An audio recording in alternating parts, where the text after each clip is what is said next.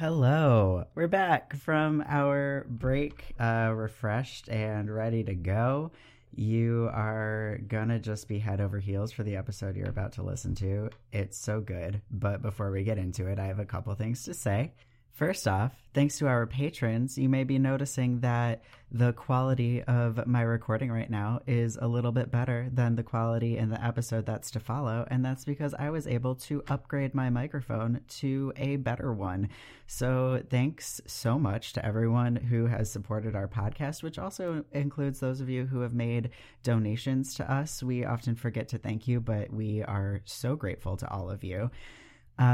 Next thing. Oh my goodness. We just launched a sticker club where if you join once a month, you will receive an exclusive sticker designed by me or Theo or Jesse. It's going to be really fucking fun and great. You can join directly from our shop, which is at thegaylyprophet.com/shop.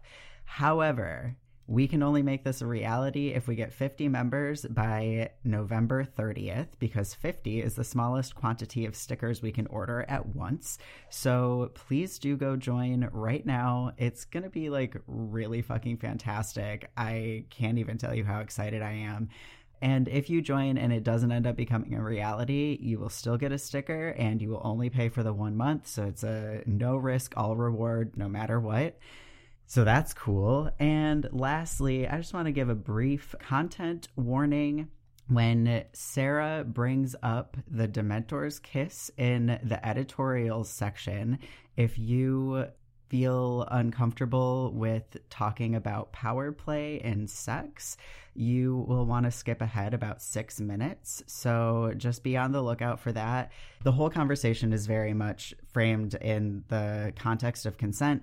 But I know that even with that, some folks don't feel comfortable thinking about or talking about that dynamic. So I just wanted everyone to be prepared that that's there. So yeah, with that, let's get into this just incredible gift of an episode.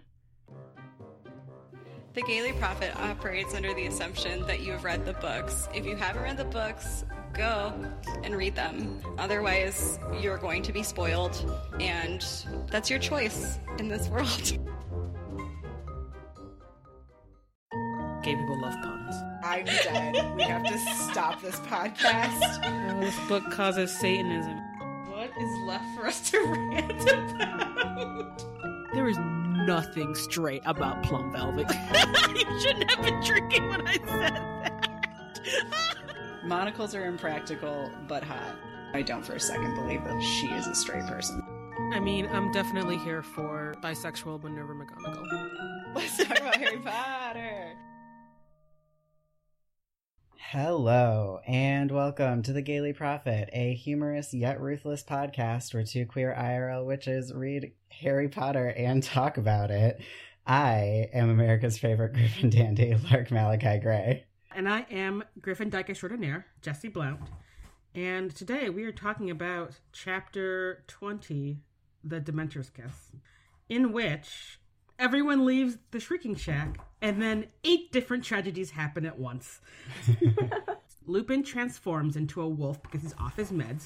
Peter escapes while Sirius keeps wolf Remus away from the kids. Sirius gets caught by a shit ton of Dementors. Harry and Hermione try to fight off the Dementors. Harry using the thoughts of leaving the Dursleys to live with Sirius as his Patronus fuel. Harry thinks he sees his dad cast a Patronus at him and Sirius before he passes out from the sheer pressure of 100 fucking Dementors trying to eat his soul. Yep. And with us to discuss this incredibly sad chapter, we're so happy to welcome back Sarah Sarwar. Sarah is the art and marketing director at Autostraddle. Sarah crafts the look and feel of the site, merchandise, in-person events, Instagram account, and all paid partnership, ads, and sponsored content, which is too many jobs. That's my addition, not hers.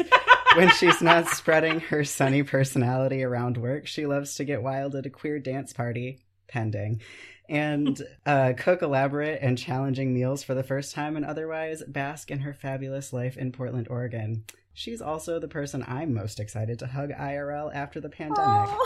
Aww. Sarah, Welcome back. Hi. I'm so glad to be back. I can't wait to hug you too. Aw. It's going to be great. It's going to be the most wonderful feeling. You give great hugs. Likewise. Yeah, I feel like once we can hug people again, I think the norm of how long a hug lasts is going to extend. Because it's just going to be like, let me hug you for 2 minutes straight. Woohoo. Yep. No, you can't let go yet. I'm sorry if you had some place to be. I'm going to keep hugging you. Oh my god. All right. We're already going to get sad from the chapter. Let's not get pandemic sad. Yeah. Okay, so since we have already talked about your house and Patronus on previous episodes, we're just going to get right into it. So, we start this newspaper off with today's pickup lines. Hey girl, is that chapter a Horcrux? Because it's literally ripping my soul apart.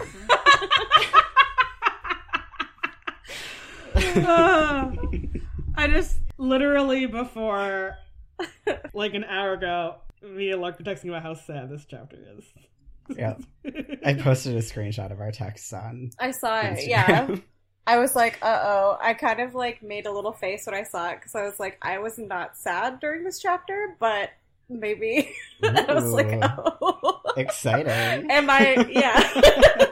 I was like, maybe this is good for the podcast, but I literally wrote down this chapter is so fucking boring and short. Whoa. Controversy. Wow.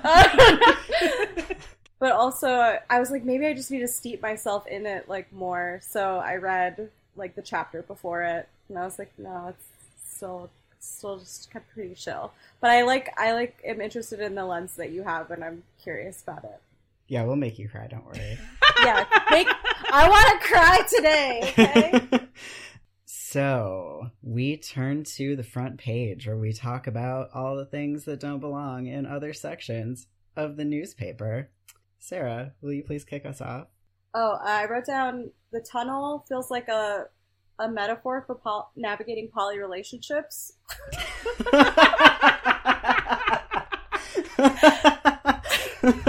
Like, how they're all in there together, and some of them are, like, chained together, and some of them are, like, asleep. 2 of them just met and are talking about moving in together already. Yeah. Wow. Yes. I just feel very mind blown right now.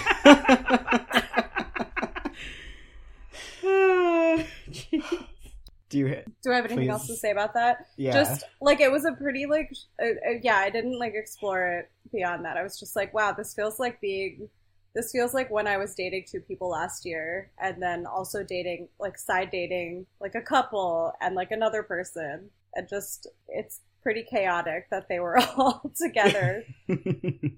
Something about Crookshanks leading the pack also felt, like, pretty, like, sort of like the top that, like, everybody else is sort of connected to in the polycule, you know? Yeah, yes. That is absolutely Crookshanks' whole entire vibe. Oh my god!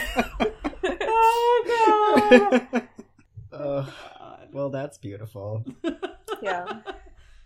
Jesse, what do you have first? My first thing was just LOL at Sirius, who is totally on purpose scraping Snape's forehead against the roof of the tunnel. 110% on purpose. Yeah, totally.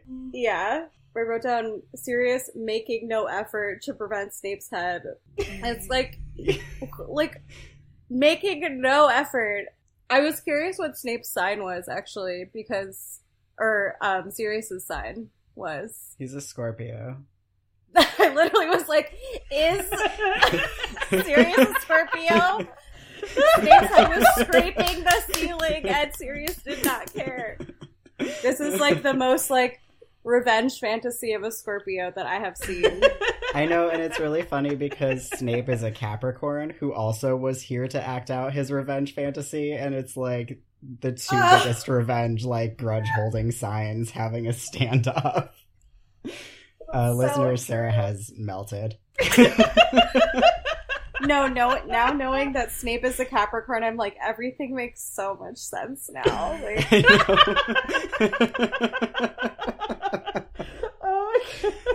oh, goodness.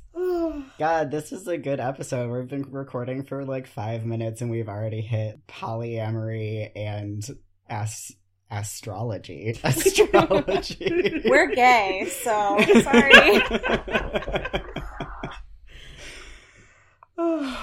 Oh gosh. Cool. So while reading this chapter, was like, I recently watched The Neverending Story, so it's like in my head. Ooh. And the whole thing in that is that like what the kid is experiencing reading the book is like controlling sort of what's happening inside the book. And my first note is like, if a Neverending Story situation was happening, like all of the Hogwarts ground would be flooded with the tears of everyone reading this chapter all the time, except apparently not Sarah, but everyone else. Except for my soul's already been sucked out by a Dementor, so... No.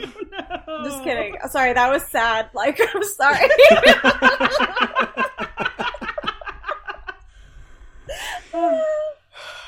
Jokes. I'm making jokes. Yeah, we need that.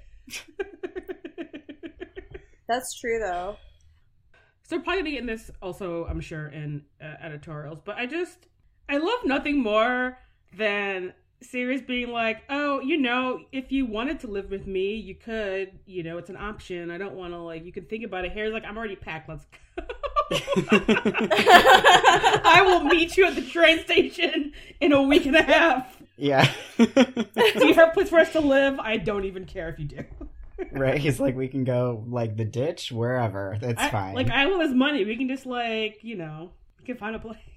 Yeah. My favorite part is the part where he's like just laughing to himself about how the Dursleys will react when he's like, I'm going to live with that murderer you saw on TV. Yeah. It's just so funny. I feel like there's like a meme or a TikTok about people like skateboarding or rollerblading into a place and then like quitting and then like skating or rollerblading out. And I'm just like imagining Harry like those little like 90s like skates and like sunglasses being like, I'm out. Yes. Amazing. All right, here's my last thing. It's actually, I need you guys to watch a little video. What? Multimedia component. We get a description of what Dementor's faces look like in this chapter, which is horrifying. Yeah. However, it is also the same as what the description of the worst monster in the entire Doctor Who universe looks like. So I just need you don't have to watch very far, but I just need you to take in this costuming for a moment. You want me to watch a scary video? No, it's not scary. Oh my god, okay. It's not scary. Oh, gross. How do I not remember this episode? Maybe I've just blocked it out of my memory. It's from the Sarah Jane Adventures. It's not from Doctor Who. This show actually looks really great. It is really great, but that monster is a recurring. Oh, it's like the bad guy of that season, and that is the worst costume. Listeners, I will link to it in the show notes. Also, you can just look up Sarah Jane Adventures The Trickster and you will see it. It's so like, I don't know, it just looks like they cinched like a burlap sack over his face and like attached it to his lips. Some like pantyhose with like weird batting and then just like cinched it around its mouth. It's so fucking weird looking. It's like a butthole with teeth, but like honestly it not is scary. A butthole with teeth. I actually almost put in my notes that Dementor mouths would sound like terrible buttholes. And I'm like... Death buttholes. Okay. Yep. Anyway, yes, please close out of that and we can move on. Also, you're welcome for giving you the opportunity to look at David Tennant. I do appreciate that. He's a handsome dude. Yep. Sarah, do you have anything else on the front page? I do not. Jesse? I have a few things. Am I the only one who has a few things? Yeah. I just also want to imagine when Harry's like, yes, I want to come live with you, Sirius is like, wait, fuck, what do kids need? Like, do I just, like, chuck everything at my mom's house, like, into, like, a trash bin? Like, what the fuck, dude? I think he is assuming that Lupin will be joining them and that's going to be, like, Lupin's going to help out with that. Remus is a teacher, he'll figure it out.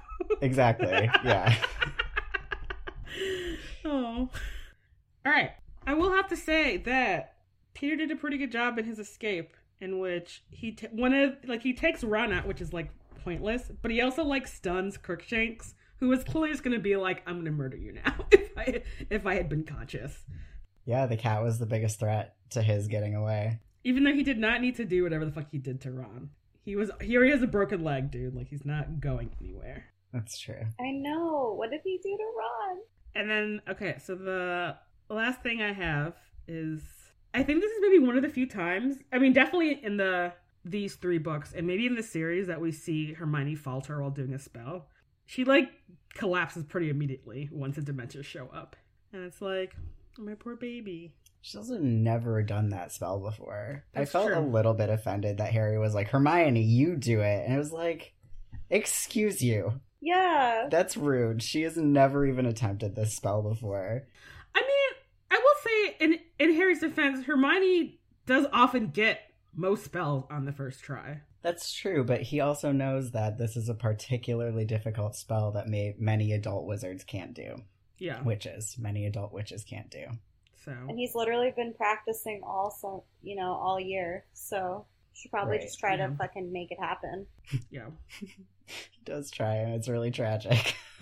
Yeah. I wrote down that, like, Harry trying to forge a Patronus is like when you're having sex and you're like, oh my god, I'm on the precipice of, like, coming and I'm gonna have an orgasm, but like what if I think about this? What if I think about, oh no. Like, this other thought's coming in my head, and you're just like, ah! Well, it's like, and then the wisp comes out, and it's like, oh man, all right. You know what I mean? Yeah, just.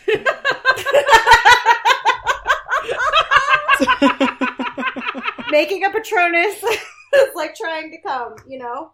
I mean, we didn't watch the movie, but, like, I feel like Harry does a lot of playing with his wand under the blanket in the beginning of that movie that is very sexual. Yeah. You know, he's exploring. He's exploring his teenage boyness. Yep. We're gonna go talk about politics.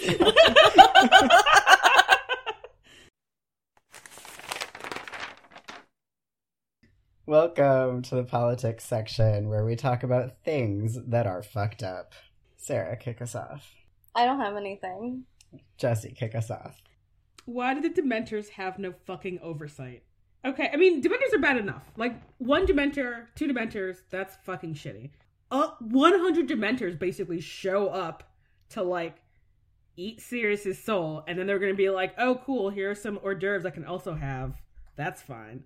And it's like, just, the minute you just, like, be free, these, like, legitimately evil beings that, like, suck people's soul out. Like, there's not, like, some dude being like, maybe hold off for a second. Like, nothing. There is nothing. They are basically cops. Because they have no oversight.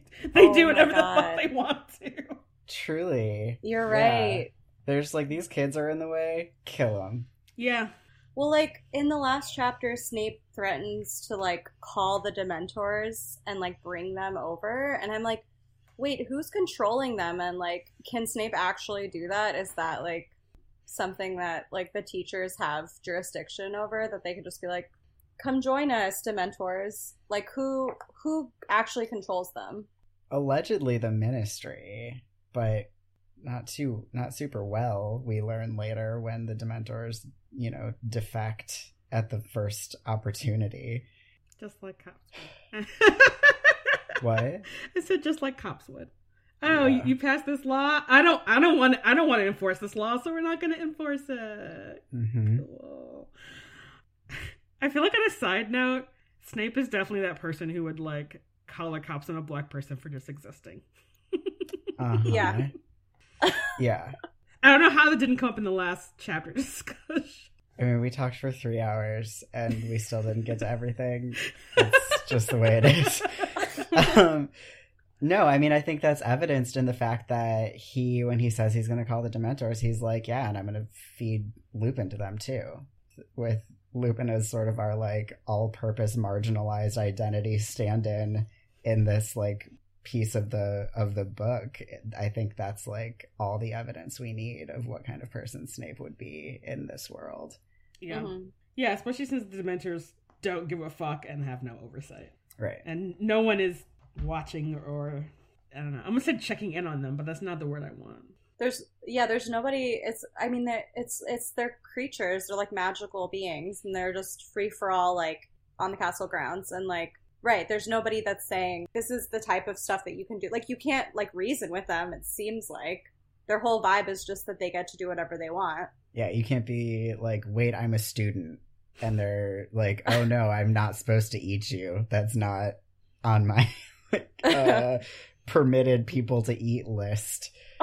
Permitted people to eat list. One of the Dementors pull out a list to be like, okay, which one of these? Right, because, I mean, earlier in the book it says they've been given permission to kiss Sirius if they catch him, which implies that there's a world in which they only catch him and have been told that they're not allowed to kiss him. But if they get caught up in, you know, there's like 2 students kind of in the way of them getting to Sirius, and they are just like, well, we'll eat you too. What does it even mean that they've been given permission? They were always just gonna do whatever the fuck they wanted. Also, like, I imagine that these Dementors are straight from Azkaban, where they do get to do whatever they want. Yeah. They should come to Portland. Wheeler would welcome them with open arms. Yeah. Kind of like the feds in Portland. Yeah. And kind of like the Proud Boys in Portland / whatever. Anyway. Sucks here, everyone. It's not great right now. Portland's a hot fucking mess. I'm sorry, y'all. I'm sorry. I don't even have words for how shitty that is. No. Yeah, the feds were anyway, sworn Dementors. in as... Wait, what, Jesse? I was going to say Dementors, huh? Yeah. How about them Dementors?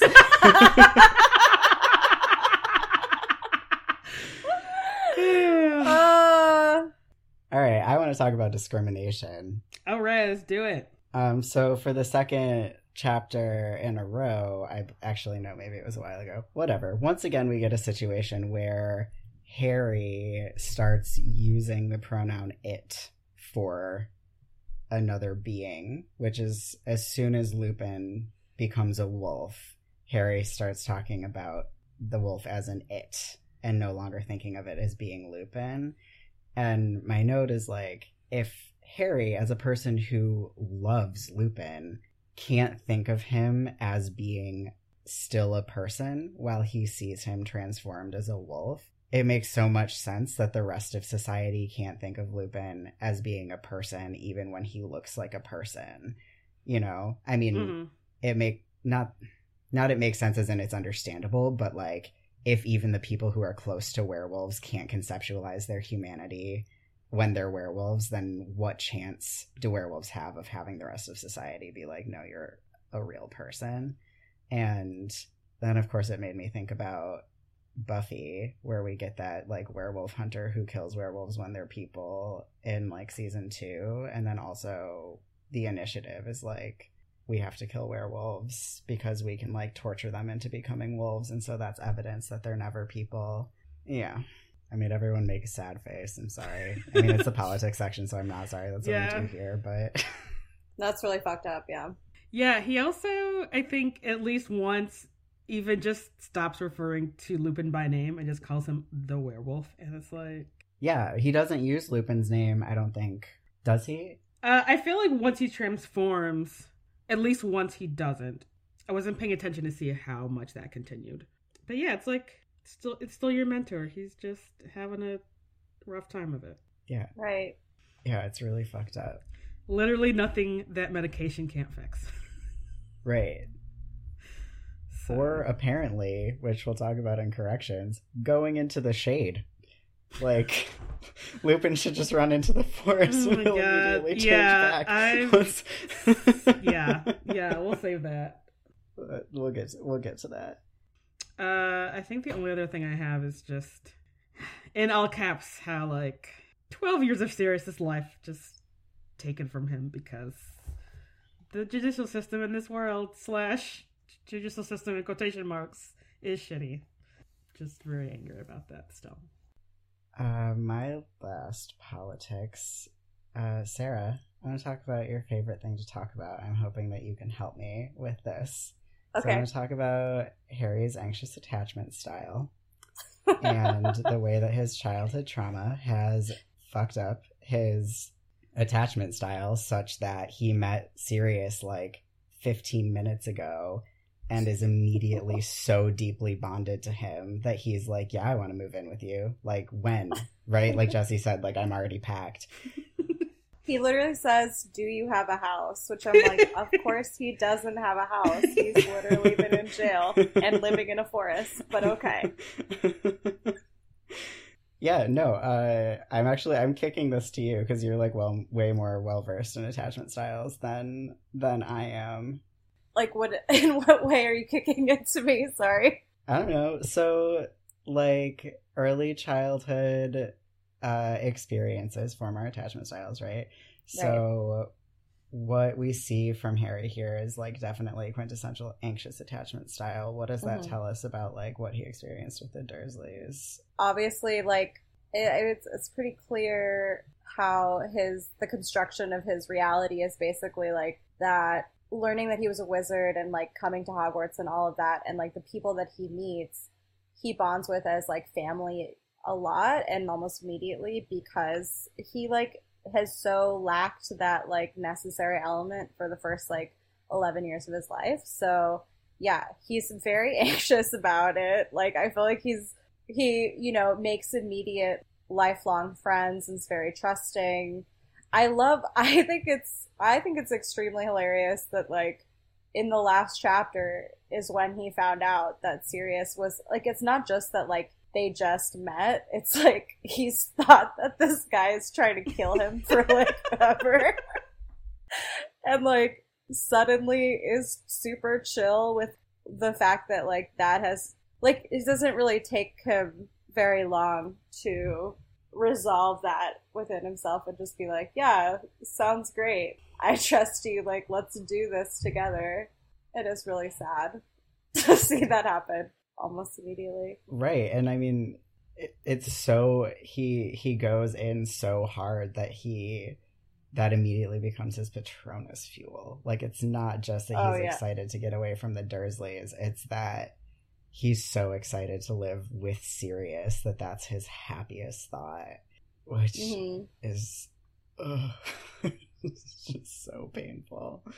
I personally hated that was for a lot of reasons. I mean, it was just sad because it like wasn't true, and I kind of was like, is this like a foreshadowing element? Like, obviously, but also is it like that's not a strong enough like feeling.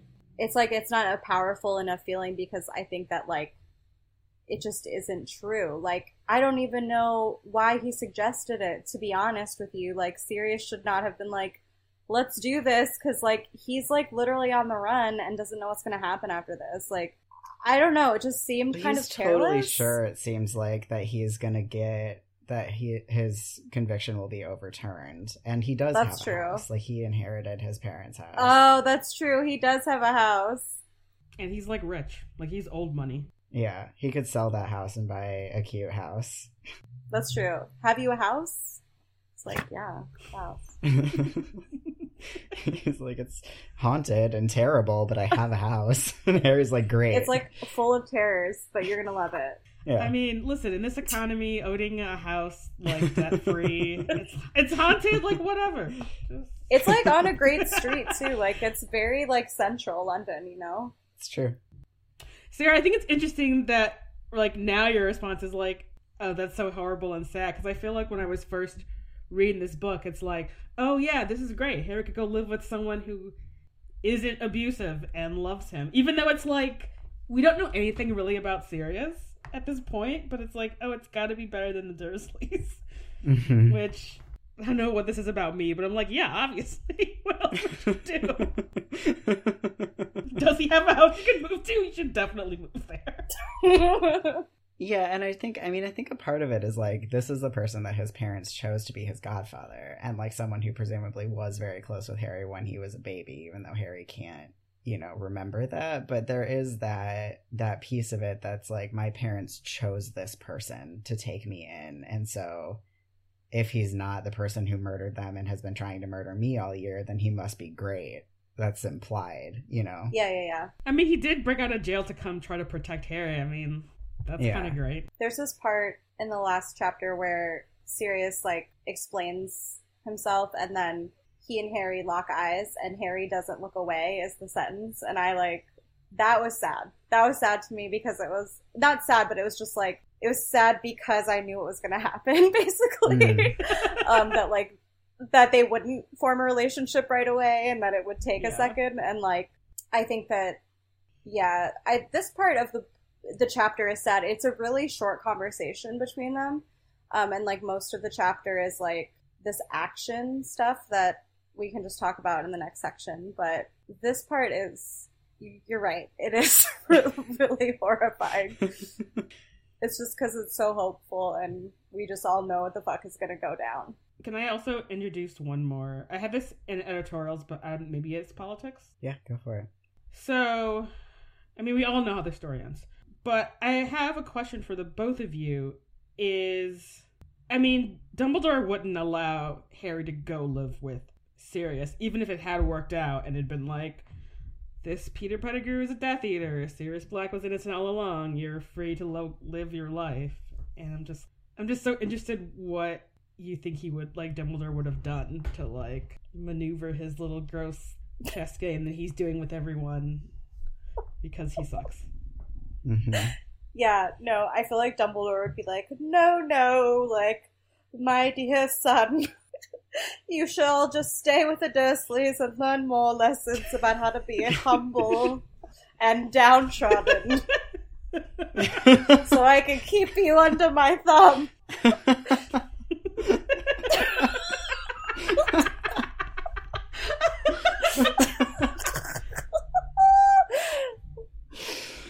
I'm here in case you ever need, like, further Dumbledore impressions, okay? Like, I feel like I want to add that to our theme song.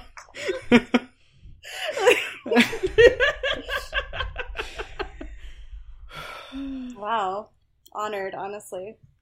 So, I think it's possible, not probable, but possible, since we do learn that Harry only sort of has to, like, check in at the Dursleys to keep the protection going. He might just have sort of switched from, like, spending 2 weeks at the Dursleys and the rest of the summer with the Weasleys to doing the same thing but with Sirius.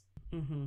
Is that how that works? Because it's not like Harry isn't getting, like, love and parenting from the Weasleys when he's there. That's true. So it's like, he has to renew the protection. He has to be reminded that he's an abused child and, like, re-traumatized just by showing up at the Dursleys and living with them for a minute. But then he can leave again. So, Dumbledore might have allowed that. But I can't imagine Sirius or Remus being okay with that, Even if Dumbledore was like, here's the reason, blood magic. Do you think he would tell them the reason? Yeah, because it's not like a huge... That's fair. It doesn't feel like a huge thing to just be like... Although it's like, if it's not a huge thing, why hasn't he just told Harry that already? Because it would make Harry feel a lot better, I think, to understand why he has to go back.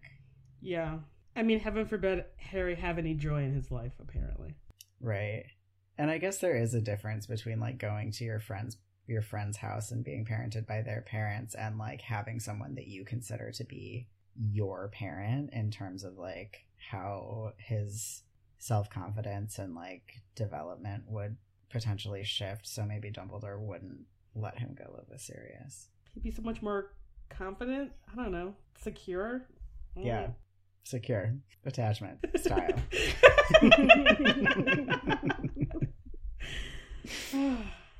We could have had it all. Yeah. Oh.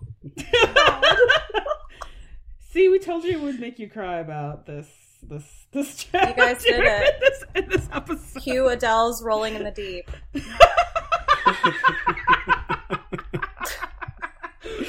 Oh my god. Welcome to Advertisements, where we ask you for money and then make you laugh. I remembered what we do here since last time I did one of these. Alright. Calling all lovers of queer media, the Gaily Prophet Patreon offers an abundance of funny, witchy, queer content for just $7 a month. If you enjoy things like fanfic about Lupin as a stern daddy to Sirius as bratty bottom, listening to us talk about how we think time travel works, and sexy comics about rare slash pairings, the Gaily Prophet Patreon is the place for you. Join us today at patreon.com/thegailyprophet and get immediate access to over 100 offerings as well as our eternal gratitude. Special thanks to some of our newest patrons: Gabriella, Tam, Susan, Athena, Cassius, Penelope, Kez, Ivy, Columba, Rebecca, Kestrel, Jay, Elijah, Trace, and Rittis. Next up. Dementor exposure can have a variety of side effects, including chills, sadness, abject despair, or even loss of soul. Luckily, there's a product that can help. Special Patronus Activating Memories, or SPAM, is a device that once opened floods the user with a sense of joyfulness that makes creating a Patronus a breeze. The single-use canisters are small enough to slip into even the weirdest robe pocket. So if your town is full of government-sanctioned soul-sucking monsters, get your SPAM today. This product is not FDA approved and may cause side effects such as blissful hallucinations and involuntary orgasm lasting for up to 4 hours. If you experience any of these side effects, please contact your doctor immediately. SPAM may be addictive and should only be used as needed. SPAM, it's a miracle in a can. Lark! Yes. That was amazing. Was that really just about poppers? Because I feel like I was like, is this about the magic wand? Oh, so many options. I like poppers. It's hilarious. It is most reminiscent of poppers, I think. I saw a TikTok recently of someone who spilled poppers on a mask that he had wore to work and hadn't realized that he had spilled poppers on it until he was at work. And I was like, fun. Sounds great. That is very fun. Trying to spill poppers on your masks, everyone. Spilling poppers on a mask. A 2020 problem. What to say? Welcome to Editorials, where we rant about stuff. Maybe these are... Okay, now that I'm looking at these, I'm like, should I have done these in the front page? But I feel like we could make them into editorial. I'm not really good at ranting, sorry. Very unranty as a person. Okay, can we talk about, like, Crookshanks being a top? Can we, like, go back there for a second? Yes. Okay, so, like, Crookshanks leading the pack. Like, Crookshanks is, like, in on the action. Crookshanks presses the knot on the base of the tree so that everyone can get out without getting whomped by the willow. Like, Crookshanks is really taking care of everybody, like, in a really, like, in a very daddy way. And, like, also causes a lot of, like, you know, there's, like, a lot of intensity around, like, Crookshanks' actions, like, I just want to, like, I want to know how I want you guys to play with this idea, because I'm really, like, attached to the idea that Crookshanks is a top. You are correct. It's in the episode that goes up on Tuesday. We had a conversation about when everyone casts Expelliarmus at Snape at the same time, and how when you cast Expelliarmus, like, the wand goes to the person who cast the spell. So you would think with 3 people cast the spell, it would go to the strongest person. But his wand goes to Crookshanks. Yes. Who just lays on the bed and is like, of course this wand landed next to me. Like, where the fuck else was it gonna land? So... That's hilarious. I feel like maybe Crookshanks is just a daddy. Is that what we were coming to find out? Yeah. Yeah. A very tender daddy, you know. But, like, yeah, I mean, when he's comforting Sirius and Sirius is like, leave, he's like, I know what you need more than you know what you need, and I will be staying here. Oh my god, cutie. What a cute daddy. Okay, that's all I had for that. Great. He's beautiful. I'm always here for the more Crookshanks appreciation. So. Mm-hmm. Also, I'm pretty sure this means that the title of this episode is Crookshanks as a daddy. Can't wait.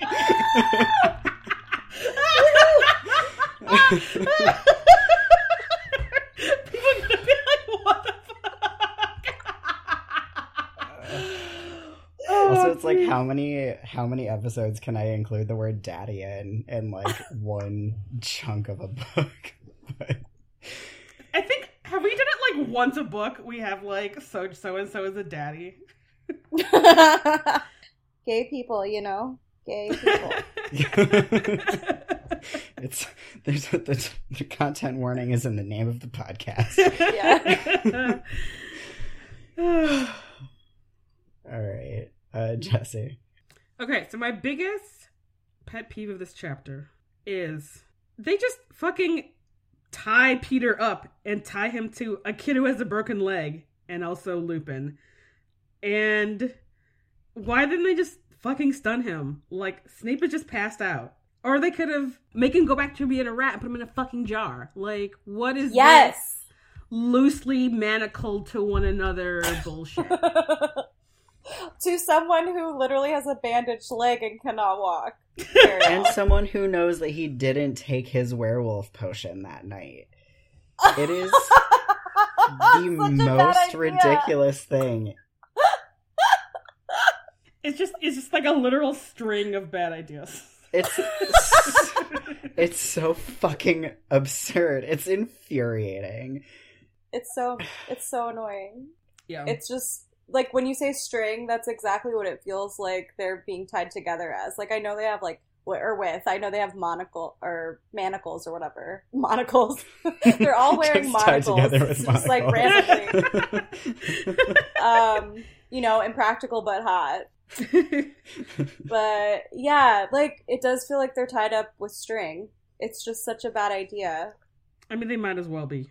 This one person can literally turn into a small creature and escape, so... Yeah, stun him. They told... Stun him! They told Pettigrew that, like, if he transformed, they would kill him. But, yeah, it just doesn't seem like the best, solutions were being come up with in that moment. See, and like a few chapters ago, I solved the issue of like the clouds parting and the moon shining and Lupin becoming a wolf by being like, they exit the tree just as the sun dips below the horizon and the moon comes out, right? It's like very easy to think of a more canonical, like, not fucking because plot reason. Yeah. Stupefy Pettigrew, people wake up from stupefy eventually on their own. Yeah. Stupefy him, Lupin's a wolf, everyone's freaking out, they're not thinking about it because he's stupefied. He comes to, he turns into a rat, he runs away. Like, I fixed your problem. Like this, I should not have to do this. Write your book better, you terrible fucking human being, J.K. Rowling. Like, it's just not hard. It's not hard.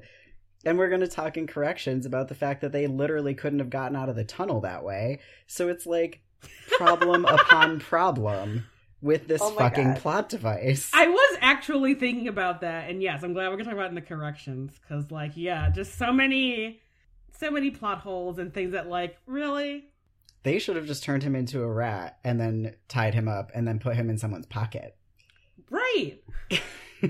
Something. They make a little bit of like netting or something. Like, he's not fucking going anywhere. Rats are like a half a pound. Like, yeah. You could just squeeze him hard enough, honestly. I think, yeah, like the idea of like stunning him and then making him float next to Snape just seems like you're already doing it with one person. Why don't you just do it with somebody else? Like, what's this weird trio like the solution, of people? You literally wrote the solution into the chapter and you just like you couldn't even see it. It was in front of your face the whole fucking time. Yeah. And like, okay, and if this book was better written, you could have taken it to the next step, where you could have had, like, let's say the manacles, like, tighten around, like, they magically shift against your skin or something. So, like, Lupin's a fucking werewolf, also chained to Ron, who's also now chained to Pettigrew, and you're like, oh, if you take the manacles off, we could subdue Lupin from not attacking Ron, but then Pettigrew's gonna get out, and then what the fuck? And it could have been, like, some actual... what is it called? Like, plot tension to be like, oh fuck, we're in this like situation that we have to like actively deal with, and both of the solutions are bad. Yeah, you know? Like you have to choose between Ron being eaten and Pettigrew getting away. Oof, yeah. Yeah. Totally. But you'd have to be, you know, more than a middling grade writer to do that. How great would it have been if Hermione, when Pettigrew got away, had just whipped out the time turner and been like, it's okay. We can time travel. Let him run. Just, we're going to hop back and we'll get him in the woods. It's no problem. Because then they wouldn't have to hide because everyone would be prepared. And so the whole issue of, like, you're going to kill your double would not be there. Yeah, exactly. Also, Hermione would not kill her double. No, she wouldn't. It's not a real reason. I know. To not catch Pettigrew. But that's for a later chapter. Anyway, we're on a timeline. My first editorial says Harry and Sirius and Harry and Sirius and my whole heart. Because it's just so sad. Harry, like, on the ground trying to cast his Patronus, being like, Sirius is gonna be fine, it's gonna be fine, and I'm gonna go live with him, and it's gonna be so fucking great. And he's trying to just protect not just himself, but his best friend and, like, his newfound dad. And in what is clearly a losing battle, because even though Harry is doing phenomenally well against 100 Dementors, he's still, I would say 12. He's still like 13. He knows 4 spells. Like, right, and this feeling of I'm gonna go live with Sirius is so strong, such a strong, happy feeling for him, that it's not until he's about to pass out that he hears his mom screaming. Like, even though he's not casting the Patronus. Gotcha. There she goes.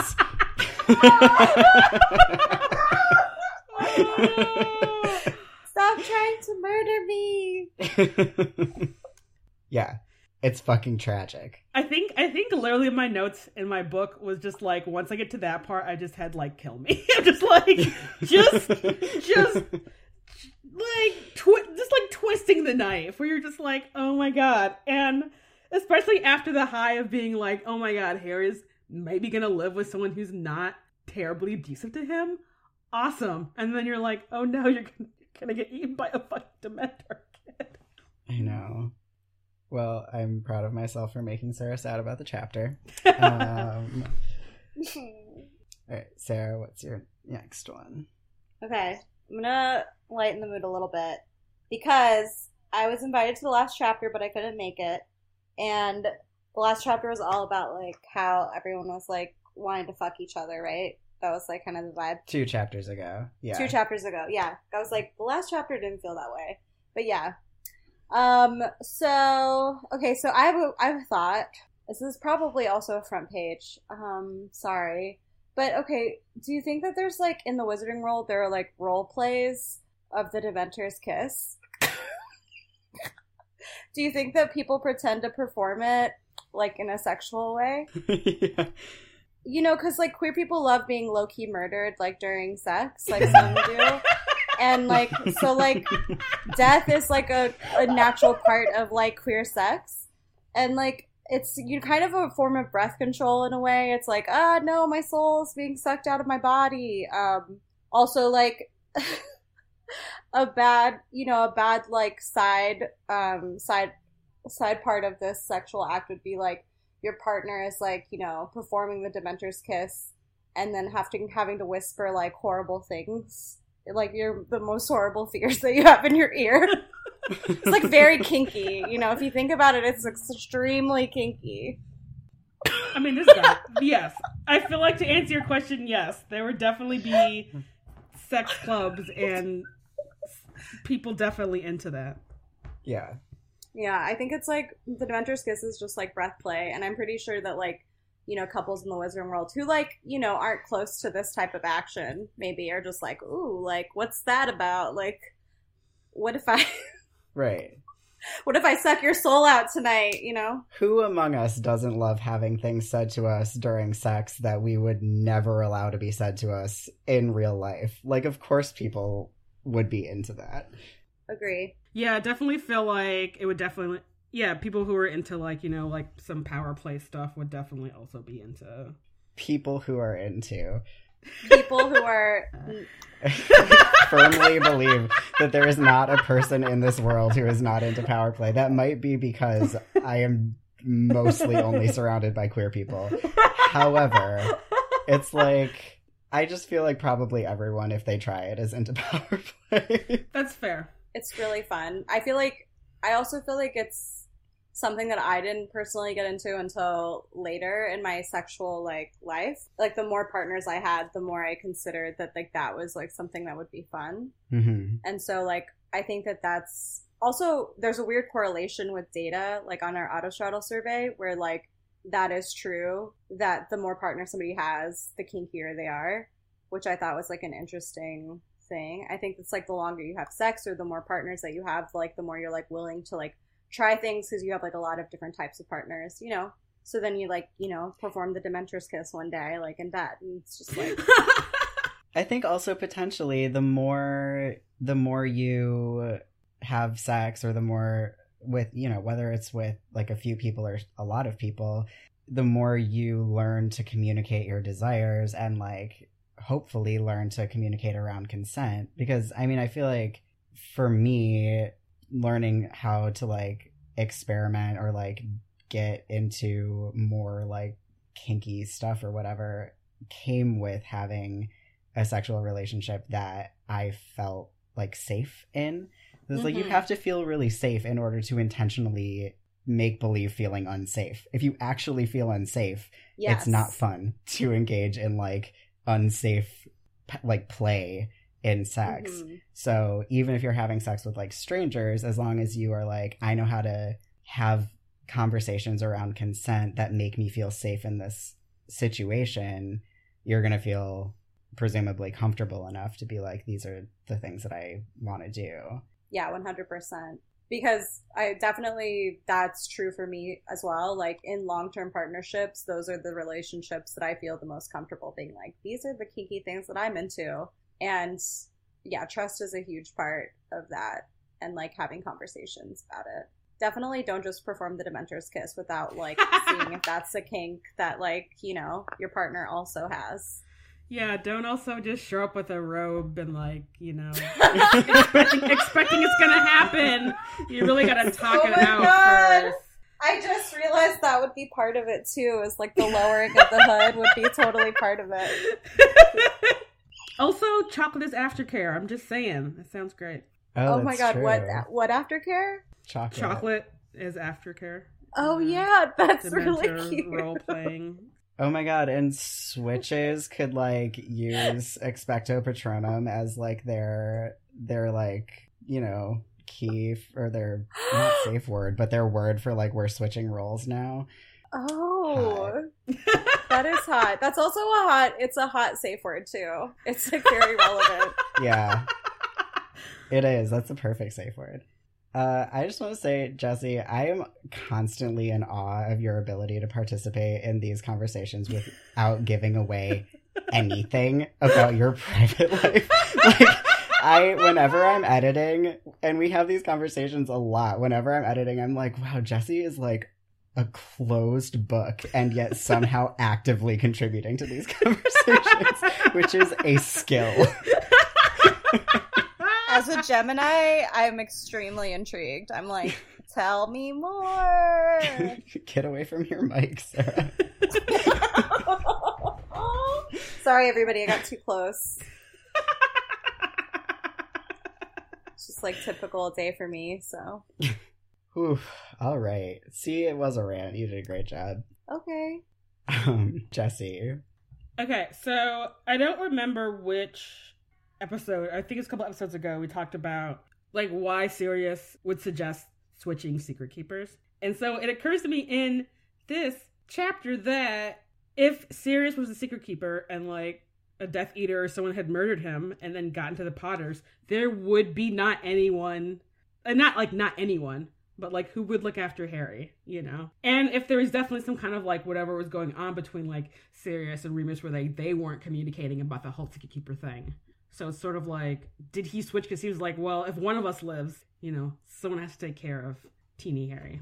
I feel like that probably makes sense. I also feel like we just so effectively ripped apart the idea of the Secret Keeper spell in our episode with Robin and Bayana that I'm like, all I can see when I think about it now are all of the just terrible, terrible plot holes that we exposed. And so I'm thinking about it only through that context. And so I'm like, no, it doesn't make sense. Nothing makes sense. The whole thing doesn't make any sense. I mean, yeah, the Secret Keeper stuff in general doesn't make any sense. So. All right, my last editorial is that it is so ironic that the thing that you have to focus on to produce the spell that drives away Dementors is a Dementor's favorite food. Like, they want to eat your joy, and you have to focus on joy to summon a Patronus. So, like, the closer a Dementor is to you and you're trying to cast that spell, the harder it's going to be to cast the spell, and the more enthusiastically the Dementor's going to be approaching you. It's just like a terrible, terrible paradox. That's so true. Yeah, I never thought about it like that. It's like the opposite of that thing where, like, complementary plants grow together. Like, poison ivy grows next to jewelweed, and jewelweed, like, counteracts poison ivy rash. It's the opposite of that. Yeah. Also, that's really cool. I didn't know that those two things grew together. Yeah, neither did I. They do. There's, like, several things in nature like that. That's really weird, but amazing. The more you know. Okay, I don't know how to really describe it, but personally I hate Quidditch chapters. I think we've talked about this before because, like, J.K. Rowling is really bad at describing action, in my opinion. Like, I don't know if y'all feel this way, but I often feel very confused by the way that she's, like, putting things together, and, like, I think part of it is, like, the like, manacles thing, like, her, like, deciding, like how action takes place, or I don't know, it's like hard for me to actually clarify, but the feeling I have when I read her action scenes, or her, like, scenes with, like, a lot of like plot points are being, like, sort of, like, happening at the same time, is that I'm not really sure if she is super good at leading the reader through them in a way that feels, like, clear. I think it's a side effect of being transphobic, is just that you're, like, really bad at your job. Just comes with the territory. Yeah. I think you're probably right. I tend to not care about action scenes, like, generally. That's one of the biggest places in all books that I, like, read too quickly and, like, miss things, is because I'm like, I don't care. Like, whether it's, like, the Lord of the Rings or Harry Potter, I'm just like, a fight is happening. I don't care. Yes, me too. That's probably it. It's just preference, but a thing that is interesting. So I don't feel that way when I read Carry On, and I didn't know why until I read Fangirl, which is, like, what led to Carry On, right? And it's about someone writing fanfic, and so you get to witness the character's writing process, which is also obviously Rainbow Rowell's writing process. And she is, like, she talks about, Kath, the character, talks about having to, like, remember where a character was standing and how, and, like, being very consistent about tracking people's locations in a room and whether they're sitting or standing and what kind of stance they're doing. And things flow so well because what you're imagining in your mind never gets jumbled, because the passage never gets jumbled. Like, if someone is sitting in a chair, they're never, ever suddenly standing. And I don't think that that's consistent in, like, in most writing. I don't think that you find that people are so attuned to what the physical bodies of their characters are doing. Mm-hmm. So I think part of it is probably writing, for sure. And also I think action scenes are boring. Yeah. And I'll take any opportunity to criticize J.K. Rowling, so. Yeah, I mean, writing, I don't know, I feel like I remember reading somewhere about, like, one of the hardest things to do as a writer is to move a character across a room. Because, like, you don't want it to be boring. It's like, so-and-so walked across, you know. But, like, if you're having a scene, but you're like, okay, how do I move you out of this, across the room without it being boring? It's actually very hard. And, like, yeah, in an action scene, you have, like, people's bodies are doing a thing and you're moving. And you kind of have to, like, I don't know how, say, a fight scene works and, like, how you're going to be, like, moving, I guess. Yeah, you kind of have to choreograph it like you're writing a stage play. Like, you have to do scene blocking, I think, if you want it to really flow. Thank you. This confirms all of my suspicions. Yes, you are correct. Yeah. I feel like, I mean, this is just me being, of course, incredibly biased, but I feel like it's a little bit easier in fan fiction, especially for, like, television and movies, because, like, if you're writing a scene where there's, like, movement or action, you can kind of be like, I can just watch this scene over and over. Like, I can watch a scene that's similar over and over again and kind of be like, all right, so you're gonna swing your sword downward and the person's gonna fall over, and then you gotta, like, walk over that person to go on to the next whatever. I mean, I think to make it not boring, you just need a thesaurus. Like, just don't be lazy and it won't be boring. Yeah. Use strode a lot, you know? Like, yeah. Just... And also, like, description, like sights and smells and the character's feelings. Then you kind of don't have to be like, and then he walked across the field. You could be like, he didn't like all the mud in his boots, but it didn't fucking matter because the dude he wanted to kill was straight ahead. Nailed it. Yeah. I've read a lot about how the art of writing because I'm trying to write stuff. That's cool. I love that. Yeah, anyway, these books are terribly written, is what it all comes down to. Yeah, it's like, she's kind of, like, bad at writing stuff sometimes. Yeah, like, why does Sirius have scratches on his back when 2 paragraphs up it's like they were jaw to jaw? That's not even where animals attack each other. It'd be on his neck. Maybe they were passionately embracing while they were jaw to jaw.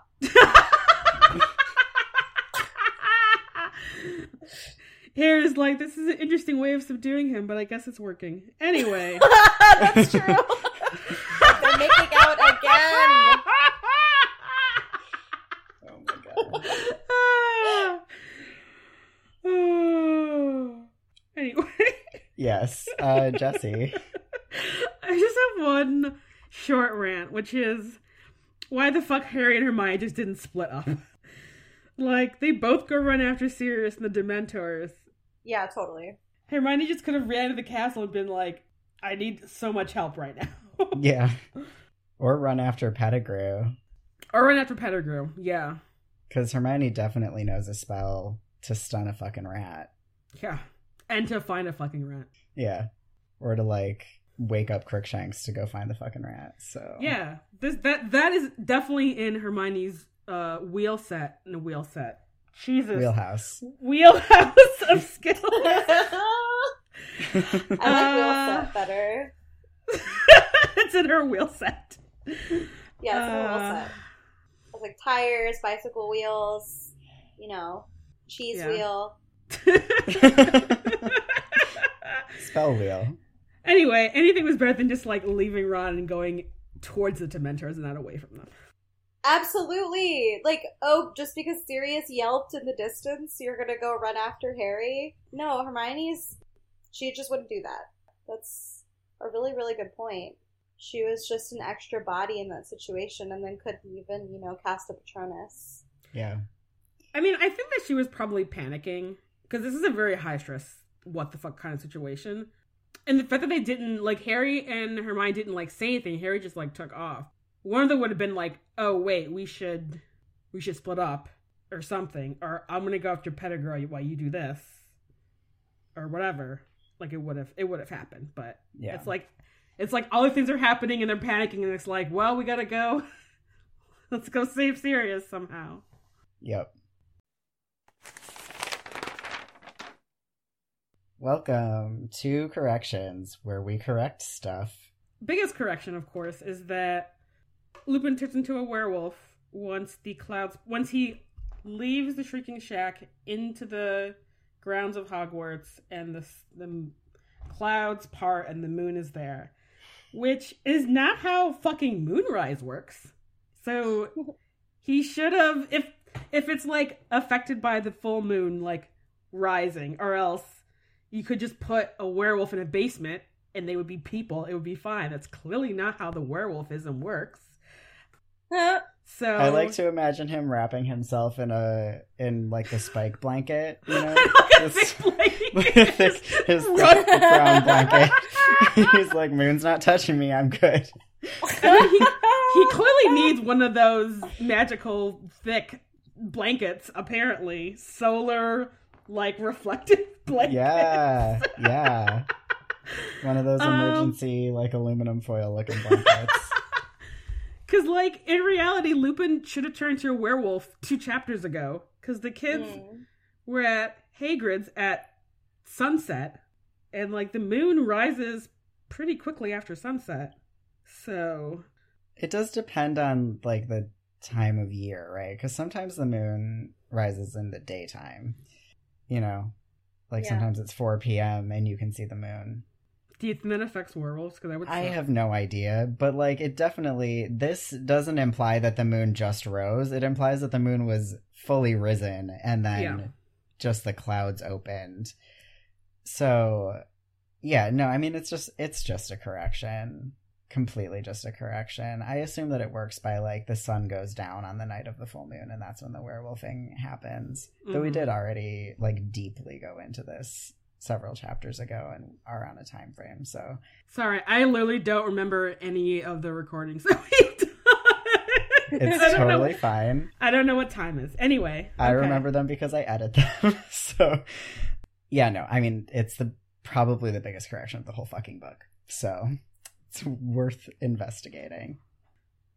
So our other correction is that the children have to crouch to go through this tunnel, which means that Lupin, an adult, has to double over to go through the tunnel, like Harry does in book 7, which means that him manacled to Pettigrew, manacled to Ron, that is not happening. It is a physical impossibility that situation took place.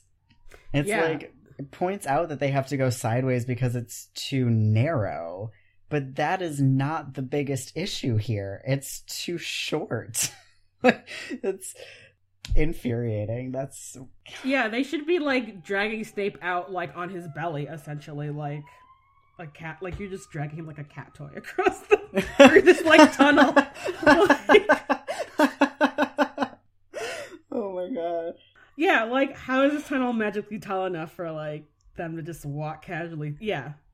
Can you imagine walking sideways, doubled fully over, strapped to 2 other individuals? Yeah, like, let's talk about how J.K. Rowling really doesn't know where her characters are in space and time. Like, exactly. Like, this is a perfect example. You could have just had the tunnel be, like, 6 feet tall. Yeah, and then we wouldn't all have to feel so fucking claustrophobic all the time. That also would be nice for that. Yeah. Or you could have gotten rid of the dang manacle situation that just screws up your whole plot. Yeah, the manacles seem unnecessary, especially because it's the world of magic. You could have created literally any way of making this work. Yep. Unconstrained by reality or physics or whatever. Constrained only by your lack of imagination. Yes. They have wands, you know? They could easily have performed some sort of, like, tunnel expanding spell. You could just vanish the dirt away. Bye! Thank you for listening to this episode of The Gaily Prophet. Sarah, please tell our listeners where they can find you on the internet. Hello. You can find me on Instagram at sarah.starwars. I'm on Twitter at Sarsquared, and I'm on Autostraddle. That's where you can find me. Perfect. All right. The Gaily Prophet is produced, mixed, and edited by me, Lark Malachi Gray. Haven't said that in a while, but it is still true. You can find us on the internet on Instagram or Twitter at The Gaily Prophet, or on Tumblr at The Gaily Prophet Podcast, or on our website, which is thegailyprophet.com. Which is where also you can find our merch and or donate to us if you're so inclined, or support us on Patreon at patreon.com/thegailyprophet. Don't feel obligated to, give us money, but you could totally tell your friends about our podcast, and then they can listen to it and also fall in love with how cool we are. So, tell your friends. Yeah, do that, and also leave us reviews. Reviews are great. They make us happy. They also make other people decide to listen to the podcast. You can find me on the internet on Instagram at Lark Malachi, or on my website, which is larkmalachi.com, where you can get a tarot reading from me if you want to. They're really good. Thank you. Yeah. You'll get fucked up over it, but it'll be like life-changing. You'll like move somewhere else and start a new life. I did.